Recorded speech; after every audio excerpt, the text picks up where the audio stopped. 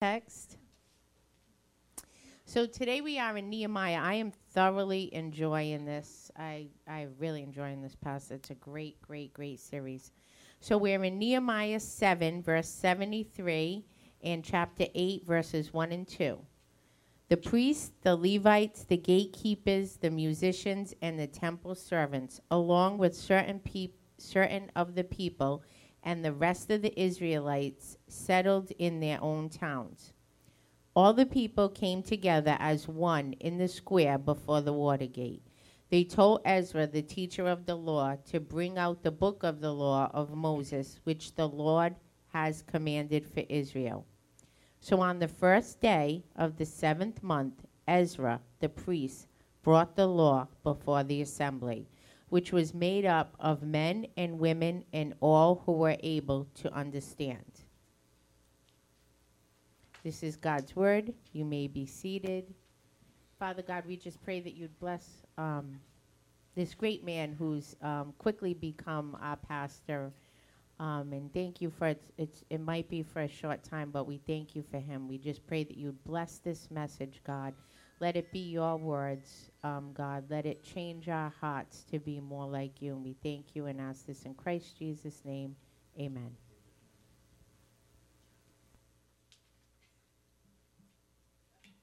All right. How's everybody doing? You're doing that good, huh? Wow.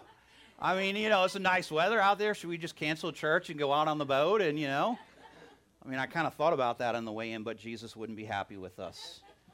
No, he actually would be happy with us because he loves us right where we're at. Amen. And so it's good to see you guys. My name's Darren. I'm the interim pastor here. I have to use that title, and we'll see what God does with that and his perfect timing and everything like that. So let me go ahead and start my clock. It's good to see a few of you were out last week, and a few of you are back. And come on, can you believe that July is almost done?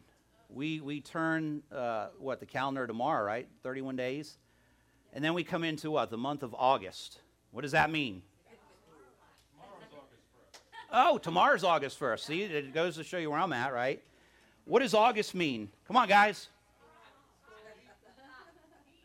Kids go back to school. That's right. And all the ladies said, yay. Oh, okay. There we go. So I was telling Matt this morning, when we turn that calendar and we get into the month of August, for the next 7 months straight, there will be football on a television in my house. I guarantee you that. On Saturday and Sunday. Because I'm one of those guys who likes both college and pro. So, being in the South for 25 years and marrying into a Georgia Bulldog family, I became a big Georgia Bulldog fan. And my brother, who grew up here, and he said, that's cute. He said real football is played on Sunday, and, that's fine and everything. So, but it's that time of year where everybody's excited, right, as far as the football teams. Even my son, who is not here today, who's sick, but he is a Jacksonville Jaguars fan, and even he is excited about the football season because they're pretty bad. So, I'm a New England fan / Jacksonville Jaguar fan, and it was interesting watching training camp this week, and I saw your boy Rodgers walking in with his Nicolas Cage impression, right? The white tank top shirt and the long hair and everything like that. And so, well, we're not here to talk about football, amen? Come on. And all the people say amen. I got in trouble last week when I started out with the fly zapper, so I'm going to move on from that. So that's a story for a different time. But everybody good? Yes. Go ahead with me and turn with me in your Bibles to Nehemiah chapter 8. Nehemiah chapter 8. And today, I want to talk to you about something that's interesting and something that we all kind of struggle with, and that is the word obedience. Everybody say the word obedience. Obedience. And, it's kind of funny. In my house, so we have a little bit of a joke there with my boys. And when we ask them to do something, we're not looking for delayed obedience. Amen? Because delayed obedience is really what? Disobedience. What are we looking for, Chase? Instant. Say it louder. Instant obedience. because God will bless you, and then your parents will bless you too. But before I got into the mess, I thought it would be fun to a little bit to kind of reminisce and think back to our childhood and when we were growing up, and I want to get a little bit of audience participation. So think back to when you're a kid growing up, right? And you can just kind of shout out here in a second. I'm going to ask you a question, but think about what were some of the rules that either your parents or your mom and dad set for you, and it was something that you didn't quite understand. It was something that you really didn't enjoy doing, and you found yourself trying to kind of get around it all the time. You really didn't want to do that. But what were some of those rules that were in place, and they didn't make any sense to you? What were some of those? Anybody out there? I'll start. For me, it was before you go out, make the bed. I didn't understand that. Why, guys? Guys, we understand that, right? Because why? We're going to get right back in the bed that night. So why should I have to make the bed? But that was one of those rules, right? What about you? Anybody out there? Any rules? Any rules? Get home before the street lights come out. Come on. Now, that would be great if we could get back to that in society today. Because I'm trying to kick my kids to go outside and get off the Xbox today. Now, they do go outside sometimes. But that's a good one. And what other rules? What other rules? Homework. What about it? Get your homework done before you go out and play. Yeah. Didn't make a lot of sense as a kid, right? But now as parents, what do? Get your homework done before you go out. What else? Any other rules out there? Why dust and wash the basement stairs? Oh, yeah.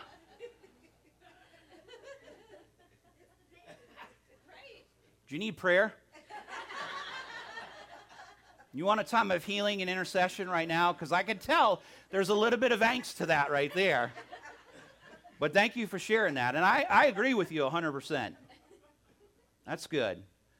What else? What else? Any other rules as a kid that you had to obey that didn't make sense? There. Oh, okay. Yeah. Okay. Yeah. I wasn't going to say that. I wasn't going to ask him that, but you called him out on that, Tracy. Yeah. No parties at the house while mom and dad are gone, right? Come on now. We might have had a few at my house, or the statute of limitations is up on this, right? I can share that. Mom, if you're watching, I'm sorry. But any other rules? What about doing the dishes? Get the dishes done. This is pre-dishwasher.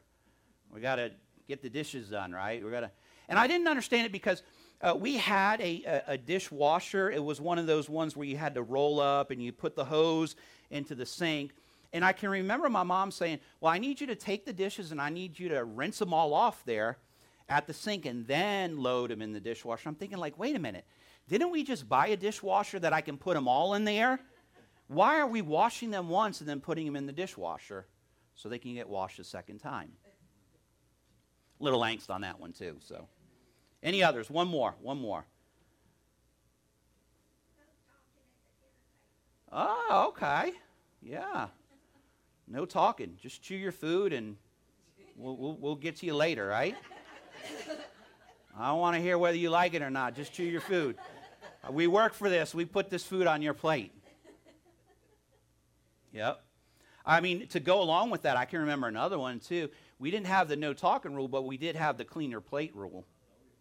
You're going to eat everything on that plate. And, of course, your mom knew exactly what you didn't like and made sure she made that. Mom, I'm Irish, meat and potatoes, and give me some gravy. That's all I want. Don't give me any of that other stuff.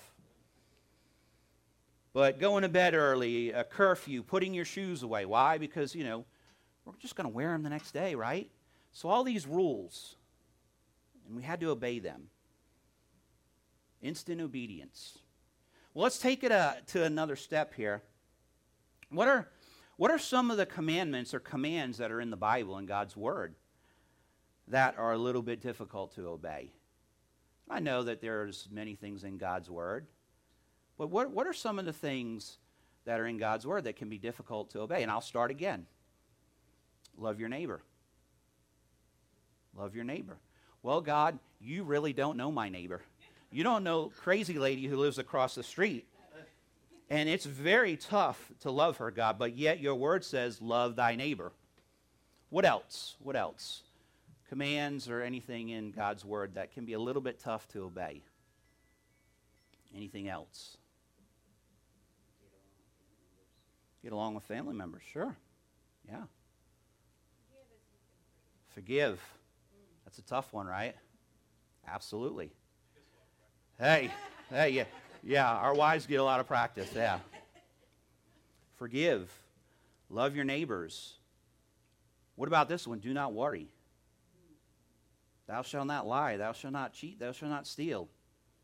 Pray for your leaders that you may live a peaceable life. Things that there's commands in there. That if we obey these things, we're going to receive the blessing of God. But yet they can be a little bit difficult. Obedience is a tough thing. And so this morning, there are things in God's word in the Bible that are just as hard like our parents asked us to do. And I want to talk to us about the power of obedience. Now, first of all, I want to preface this that I am not saying that you need to strive for perfection. Amen? This sometimes can get a little bit, like, I've got to be perfect and everything. No, we serve a perfect Savior. We still have a sin nature. We've crucified that. We crucify our flesh daily, okay? But we do not have to strive for perfection. We have one perfect Savior. Amen? But what I am saying is that when we accept the authority of God's word as absolute truth, and we strive as best that we can through the power of His Holy Spirit to live by it, it will radically change your life. It will radically change your life. Not just reading God's word, but obeying God's word. And doing it through the power of the Holy Spirit. And so that's the message here in Nehemiah chapter 8, where God's people for the past 70 years, we've seen they've been separated from the city of God in Jerusalem, and they're returning back to God. And that's where we pick up here. And again, just for emphasis here, Nehemiah 7:73, 1 through 2 says this. It says, the priests, the Levites, the gatekeepers, the singers, and the temple servants, along with certain of the people and the rest of the Israelites, settled in their own towns. When the 7th month came and the Israelites had settled in their own towns, all the people assembled as one man in the square before the gate. They told Ezra the scribe to bring out the book of the law of Moses, which the Lord had commanded for Israel. So on the first day of the 7th month, Ezra the priest brought the law before the assembly, which was made up of men and women and all who were able to understand. So there was probably some young kids there, people that could understand. And so they were all out there. So here's where we're at a time now in history where Nehemiah has accomplished half of what he set out to do. He set out to rebuild the wall, but really there was a whole nother half to what his mission was.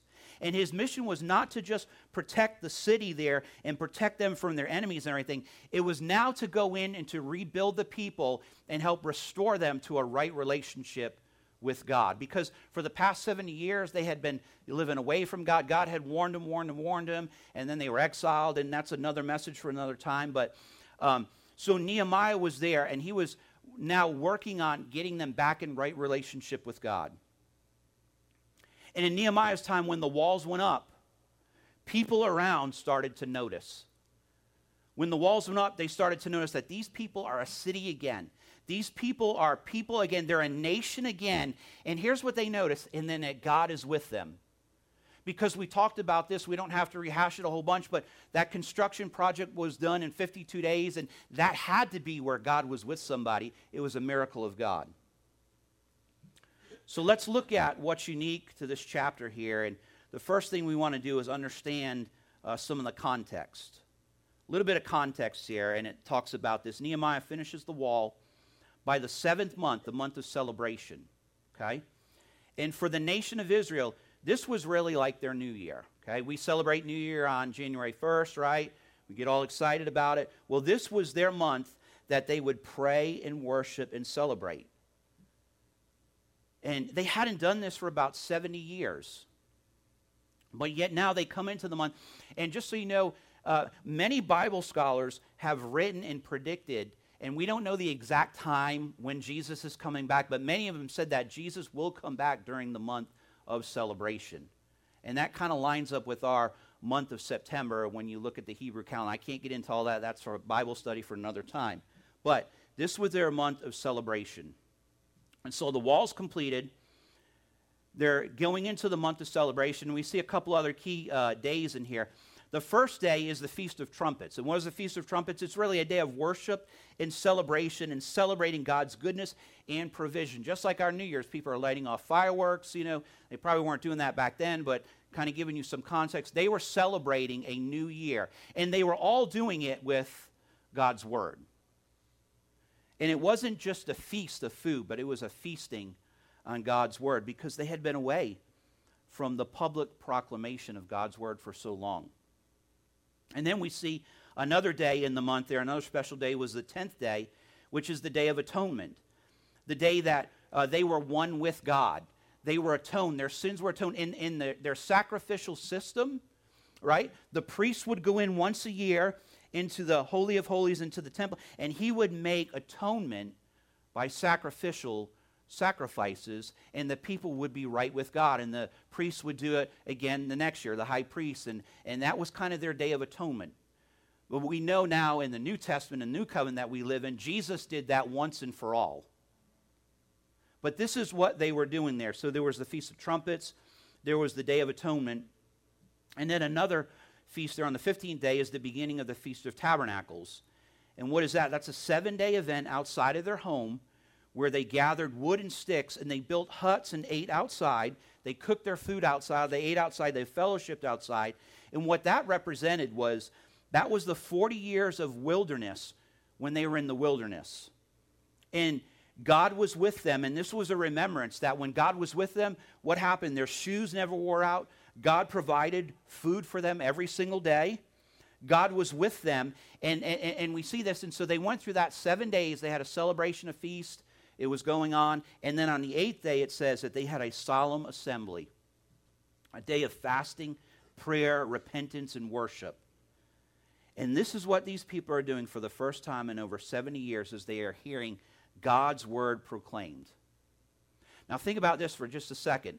What if we had a month of celebration where we really got back to God's word? And obviously we wouldn't do all these exact same things here. They're a type and shadow, right? We would look at these things, but they were so excited to be back in a place where they could hear God's word publicly proclaimed. And so there's 3 things that I want us to understand about obeying God's word. When that happens, when you hear and receive and accept and live out God's word, number 1, the first thing is this, is that you begin to recognize the authority of God's word in your life. That you recognize the authority of God's word in your life. You know, people pay thousands upon thousands of dollars for financial planning. And that's good in itself, right? We need good, financial planning and stuff like that. But here, the foundation, the beginning of all financial planning is right here in God's word. The foundation, the beginning of how we're to live our life and how we're to lead our families. And we talked last week about leadership and everything, and that we're servants that lead, right? The foundation of all that is here in God's word.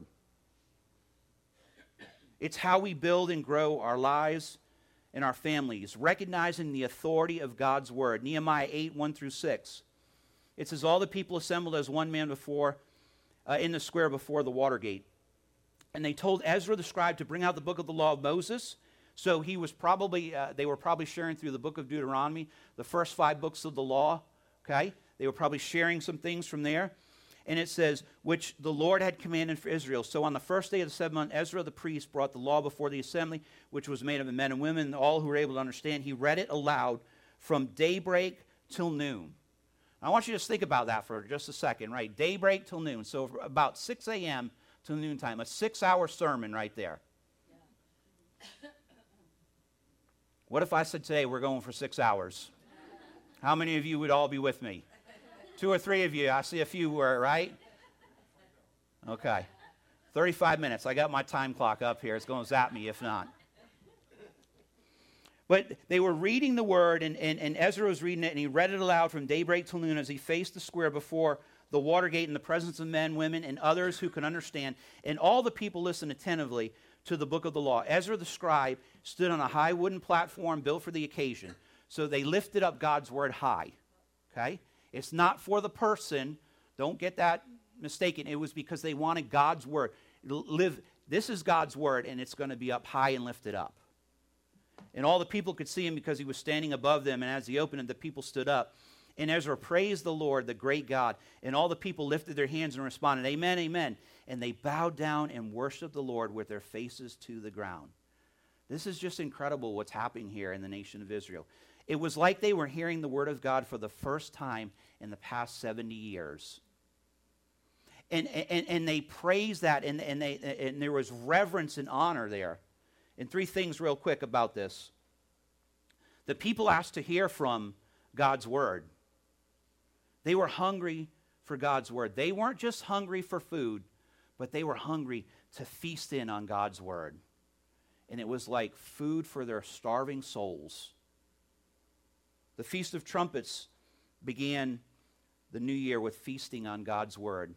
Not just the food, but feasting on God's word. The second thing is Ezra read from the scroll for about 6 hours, and the people listened. And like I said, it was probably from the book of Deuteronomy. Okay? And then Ezra and the people, they stood in reverence of God's word, and they bowed down. And they had a renewed hunger to return back to God's word. They reverenced this word so incredibly. They're like, listen, they can take away this, that, and the other thing, but we want to hear your word, God. Because we know, God, that your word is absolute truth. And there is absolute truth in this world, and it all comes from God's word, amen? No matter what the world is cramming down our throats every single day and every single week, God's word is the standard. No, we don't rebuke people in the name of Jesus to be mean and harsh, but there is truth. And it's God's word. Key truth is this, is that when we accept God's word as truth, reverence happens in our life. Reverence happens in our life for God's word. Because here's the fact of the matter. The more time you spend in God's word, the more you begin to understand who he really is. The more you understand when somebody out there tries to have an argument, and we don't have an argument, we bless them in the name of Jesus, right? But when somebody says, well, God is just love. And I say, yes, God is love, but God is also 100% just. God loves the sinner, but he hates the sin. And there is God's sacrificial system, his son Jesus, who can take away your sin for you. That's understanding God's word. When we have a whole perspective of his word. I didn't write it. If you're mad at it, argue with him, not me. But I've got to believe it, I've got to receive it, and I've got to act out on it. And it's the same thing in our lives. 1 Thessalonians 2, verse 13 says this, and we also thank God continually because when you received the word of God, which you heard from us, you accepted it as what? Not as the word of men, but as it actually is, the word of God, which is at work in you who believe. God's word is at work in you, amen? God's word is at work in you. The second truth here this morning, not only do we recognize the authority of God's word, but we respond with repentance to God's conviction. So we get into God's word, we recognize his word as the standard, the authority, but then we get into his word and then we respond with repentance because the Holy Spirit will bring conviction when we read his word, amen? And it says this here in Nehemiah 8, 7 through 9. It says, the Levites instructed the people in the law while the people were standing there. They read from the book of the law of God, making it clear and giving the meaning so that the people could understand what was being read. Then Nehemiah, the governor, Ezra the priest, and the scribe, and the Levites who were instructing the people said to them all, this day is sacred to the Lord for your God. Do not mourn or weep. You can see there's deep conviction coming in. And conviction is good. But they're saying, let's celebrate for all the people have been weeping as they listen to the words of the law. Ezra was preaching out loud. Now, let me kind of give a little bit more context. Ezra wasn't preaching 6 hours straight. Ezra would preach. he would take a little break. And we see the priests, the Levites, and the scribes, they were kind of like the small group leaders, and they would go in and they would spend time and they would instruct and teach people in a small group setting.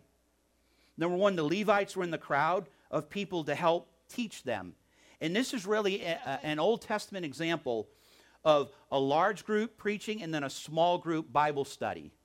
So you can get into that word deeper, so you can ask your questions, so you can be instructed. Because in 35 minutes, give or take, whatever that fleshes out to be, I can't get into everything so deep. What I can do is I can set the table for you, but you've got to be able to take this word in and drink it in deeper. And you can do that in your own time, but you can also do it in Bible study times. And we'll talk more about that. We mentioned a few of the women's Bible studies, and my prayer is, and talking with Jamie, we're praying for a men's Bible study here soon. And God's going to lead us in that because we're going to honor God with that so we can get into his word a little bit deeper as men and continue to dive in. But Ezra read from the scroll for 6 hours and the people listened. And like I said, it was kind of, from the book of Deuteronomy. And Ezra and the people, they all stood in reverence to God's word. And they bowed down, and it was a renewed hunger. And they returned back to God's word. And so a couple more things here is we mentioned that the Levites were in the crowd, and they were there to help them teach. And then the second thing is they made it clear what God's word said and what it meant. Because, see, what you need to understand is the Hebrew language had changed so much in the past 70 years, so they were explaining clearly to the people.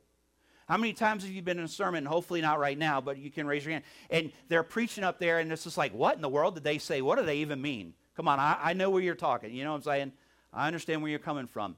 But that's why we take notes, and we get in that, and we say, okay, I need to dig in there more. And then we can ask those questions in our small groups, in our Bible study. But they made clear what the word meant. And then the third thing is this, is hearing and understanding God's word was overwhelming to the people. They were hearing a truth as if it was for the very first time. I don't know about you, but how many times have you been ever overwhelmed by reading God's word? I mean, you can read the same thing like the Gospels, and you can read it and read it and read it, and then all of a sudden, sometime you're just sitting there in your quiet time, and the words, it just seems to jump off the page at you. And all of a sudden, God is speaking to you through his Holy Spirit, and he's bringing a deeper meaning and a conviction, and you start to get overwhelmed by that, and it's just like, okay. And see what God is doing through his Holy Spirit. He's confirming in you that now you're ready. Now you've grown in maturity to respond to this part of the word. And now I want you to step out in faith and trust me and obey that you will respond to this part of the word. Man, it's just so overwhelming. And it's not a matter of how much are you reading in and everything. Sometimes it could be just 1 or 2 verses. And then bam, the Holy Spirit comes in and he stops you right there and you get overwhelmed by God's word. Because God's word is truth. God's word is living. God's word is active. It's sharper than any two-edged sword. Key truth is this, is that when we apply God's word to our lives, we start to live a life of repentance. Repentance. How far have we wandered from God's word, his standard? And repentance isn't a bad word, and I know that there's a lot of weird things out there. Repent, turn or burn, and everything. Listen, it's not that, but it's the gentle conviction of God's Holy Spirit. He's saying, repent. In other words, you've been doing it this way, and you think you're all that in a bag of chips too, and you know what you're talking about, but I'm telling you, do it my way. Repent, turn back to me. It's a 180. And then there's an overwhelming feeling of that God is doing something in my life. And I can respond to him. Hebrews 4:12 says this. It says, for the word of God is full of living power. It is sharper than the sharpest knife, cutting deep into our innermost thoughts and desires. It exposes us for what we really are. I would say this. I think our country needs more of God's word today. Amen. Not to be mean, not to be legalistic, but to be life-giving. In Jesus' name, amen. God loves us. He gave us the Holy Spirit, and he gave us his word so we can live like the children of Israel were supposed to live, in God's victory, in God's blessings, And there's things that we have to work out in our life, but it comes through God's word. So not only do we recognize the authority of God's word, do we respond with repentance to God's conviction, but the third thing is this, is that we rejoice in the freedom that comes through forgiveness and faith. There's rejoicing in the freedom that comes through the forgiveness and faith. When I hear God's word and the Holy Spirit convicts me and I repent and then all of a sudden I take care of it and I obey and I do what God has told me to do, there's freedom that's lifted off. It's like this weight has been lifted off, and I can rejoice and walk in God's forgiveness and walk in God's faith. And many times it's between myself and Him. But sometimes He's led me to, hey, I need you to go and apologize to that other person, forgive that other person. No, they may not deserve it. No, they're not going to earn it. But all of a sudden, I'm like, okay, you know, we go through the argument back and forth. Really, should I what? Are you sure you're talking to me about it? And finally, we obey, right? And then we move forward, and then we do it. We've got a little bit of like, kind of like, I don't know how this is going to go. And man, what a blessing comes in when we do that. I've seen it happen over and over again. If you're married in here today, all you got to do is look to the right or your left and your wife or a husband, right? We can practice forgiveness every single day. It's so much that now when I wake up, I just look over at Katie and I say, I'm sorry, will you forgive me, before I even get out of bed? Because I know I'm going to mess up somewhere. I'm sorry, will you forgive me in Jesus' name, amen. And of course she says, yes, I will. In a little southern accent. Nehemiah 8:13 through 18. On the second day of the month, the head of all the families. So now we see that some of the moms and some of the kids go home, but it says the heads of all the families, along with the priests and the Levites, gathered around Ezra the scribe to give attention to the words of the law. They found written in the law, and the Israelites were to live in booths during the feast of the 7th month, that they should proclaim this word and spread it throughout their towns and in Jerusalem. So the people went out and brought back branches and built for themselves booths on their own roofs, in their courtyards, in the courts of the house of God, and in the square of the water gate, and the one by the gate of Ephraim. The whole company that had returned from exile built booths and lived in them. From the days of Joshua son of Nun until that day, the Israelites had not celebrated it like this. And their joy was very great. Day after day, from the first day to the last, Ezra read from the book of the law of God. They celebrated the feast for 7 days, and on the 8th day, in accordance with the regulation, there was a solemn assembly. So we see here in this passage of Scripture, we see the importance of teaching leaders. On the second day, the family leaders stayed to get further teaching. So they could take it, the head of household stayed to get further teaching, so they could bring it back to their home and instruct in their homes. When we come to church, we get this right here, and then we get further teaching through our small groups, through our ministry areas, right? And we bring that instruction and teaching to our homes. It doesn't just stop here on a Sunday for an hour and 15 minutes. We've got to take that with us back to our houses.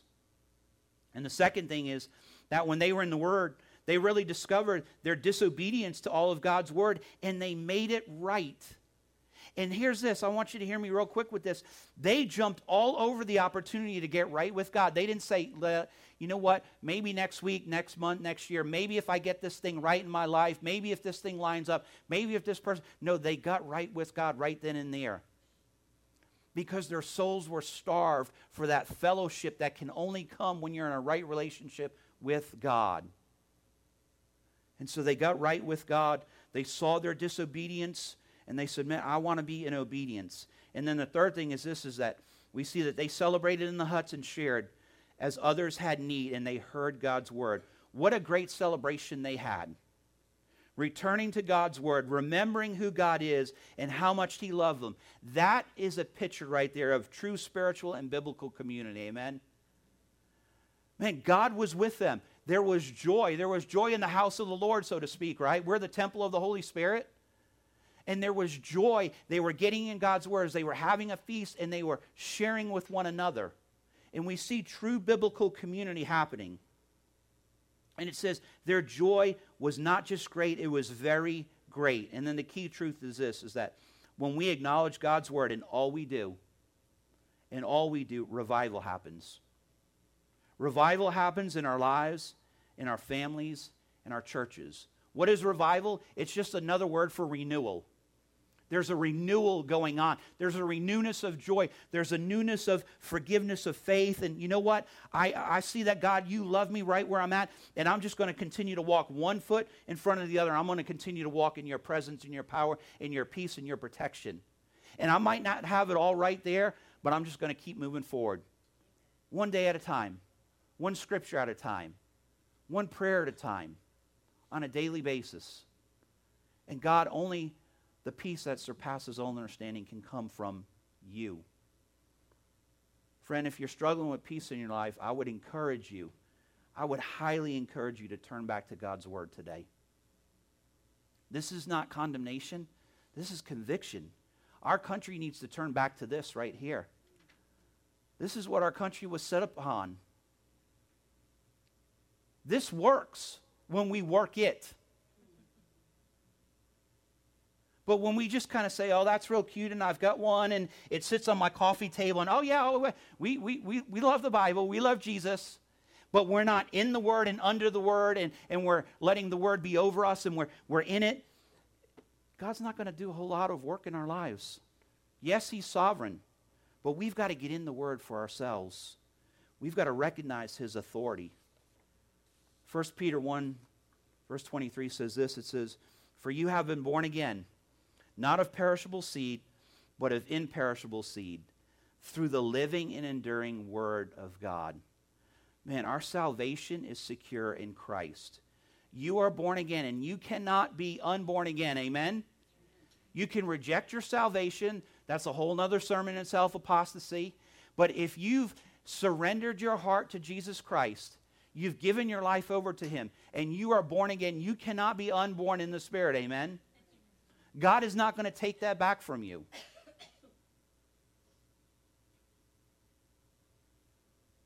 But in summary, the three things we see is that, number one, is that we have a foundation for truth.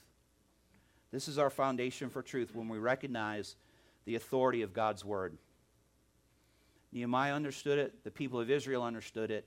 And they understood if they were going to be a nation that was blessed by God, they were going to have to do God's will and God's word, God's way. Our foundation of truth. And the second thing, of course, is we have a conviction that comes from the Holy Spirit. We have a conviction that comes from the Holy Spirit. When the Holy Spirit brings conviction, you work that out and there's peace in your life. 10 people can tell you you're doing the wrong thing. You're wrong, you're wrong, you're wrong, you're wrong, you're wrong. And it's not going to change anything. But when you get into God's Word and you recognize this His authority and His standard, and the Holy Spirit brings conviction, and you repent, God brings conviction, and there is newness. And the third thing is this, is that when we do it this way, we have a daily, ongoing spiritual renewal. A daily, ongoing spiritual renewal. Your joy can be every single day. I understand there's going to be circumstances. I understand things happen in this world. This life is tough, amen? We weren't promised all, where everything's going to work out perfectly. But we know the one who can help us get through it perfectly with His peace. And then the closing truth is this, is that we all need times, every single one of us in here, we need times of recognition, repentance, and revival. 2 Chronicles 7:14 says this, one of the powerful scriptures. It says, "If my people who are called by my name will humble themselves and pray and seek my face and turn from their wicked ways, then I will hear from heaven and will forgive their sin and will heal their land." Revival. Billy Sunday, the famous evangelistic preacher of revivals who preached revivals all over. And the people would ask him, why are you preaching these revivals? Do we really need these revivals? Do they really last? What's so good about it? Do these revivals really last? And Billy Sunday, he said this, he says, no. He says, they don't really last. He said, but neither do baths. And yet it's important that we take them every day. And it's the same thing about God's Word. Friends, we need revival in our lives, in our families, in our churches, in our country. We've got to lead by example, what we talked about last week. of getting into God's Word and live in obedience to it through the power of the Holy Spirit, and it will radically change your life. If you have not experienced a radically changed life, I would encourage you today to get in God's Word. Let His Word bring that conviction. Obey it. Walk it out in your life and see what God does. Just like the children of Israel, the people of Nehemiah. They understood, hey, the wall's great. Everything looks great on the outside. And sometimes we do that, right? Everything looks great on the outside, especially churches. Hey, how you doing? Oh, I'm great. I'm blessed and highly favored. Yep, everything's great. And yet we're falling apart on the inside. God knows where you're at. You don't have to put on a face or a front with God. You can be as real and as vulnerable as you want with God. And God will work that out in your life when we allow His authority and His Word to come in and bring repentance and conviction, and we obey that. Just like these people, we can walk in victory, and His Word will radically change our lives. Let's bow our heads, let's pray. Father, we love you. God, we thank you so much for your goodness and your kindness and your loving joy in our life, Father. And Father, I thank you, Lord, that you tell us that whom the Son has set free is free indeed, and we are free in the name of Jesus in this place, God. We don't have to measure up to anything, God, other than your perfect standard, and the way we do that is through your grace, that only comes through Jesus Christ. So right now, with every head bowed and every eye closed, I just want to pray for you. And some of you in here, you might say, you know what, that's me, that's exactly where I'm at. I've started a relationship with God, but I've kind of been away from Him. And I know I need to get back in right relationship with Him. God is offering that to you right now, right where you're seated in the quiet stillness of your heart. Just turn to Him. Just give your life back over to Him. Maybe you've never done that for the very first time, and you want to do that today. And you feel that conviction of the Holy Spirit. And you can surrender your life to God today. It's real simple. You just pray a prayer. It's not the words, but it's the heart. And God connects with you. And it's just a simple thing. God, I'm a sinner. I need your salvation. I thank you, Jesus, that you died on the cross for me. I receive your free gift of grace. God, from this day forward, I want to walk with you. I want to follow you. I want to get in your word, God.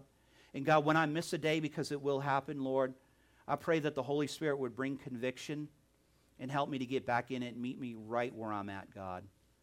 I thank you, Lord, that you don't bring condemnation and shame, but you bring conviction. And when you bring conviction, God, we can have victory because we turn to you, God. And you want to continue to see us walk in that victory, God. We don't have to fight for victory, God. We fight from victory. And so we surrender these things to you, Lord. Help us to be like these people, Lord, that celebrated and had a feast. And it was not all about feeding the outside, but it was about feeding their inside, their soul. So God, I pray that you would go before us, do what you want to do in our lives. We just humbly surrender to you. We give you all the praise in Jesus' name. And everybody said, Amen. Amen.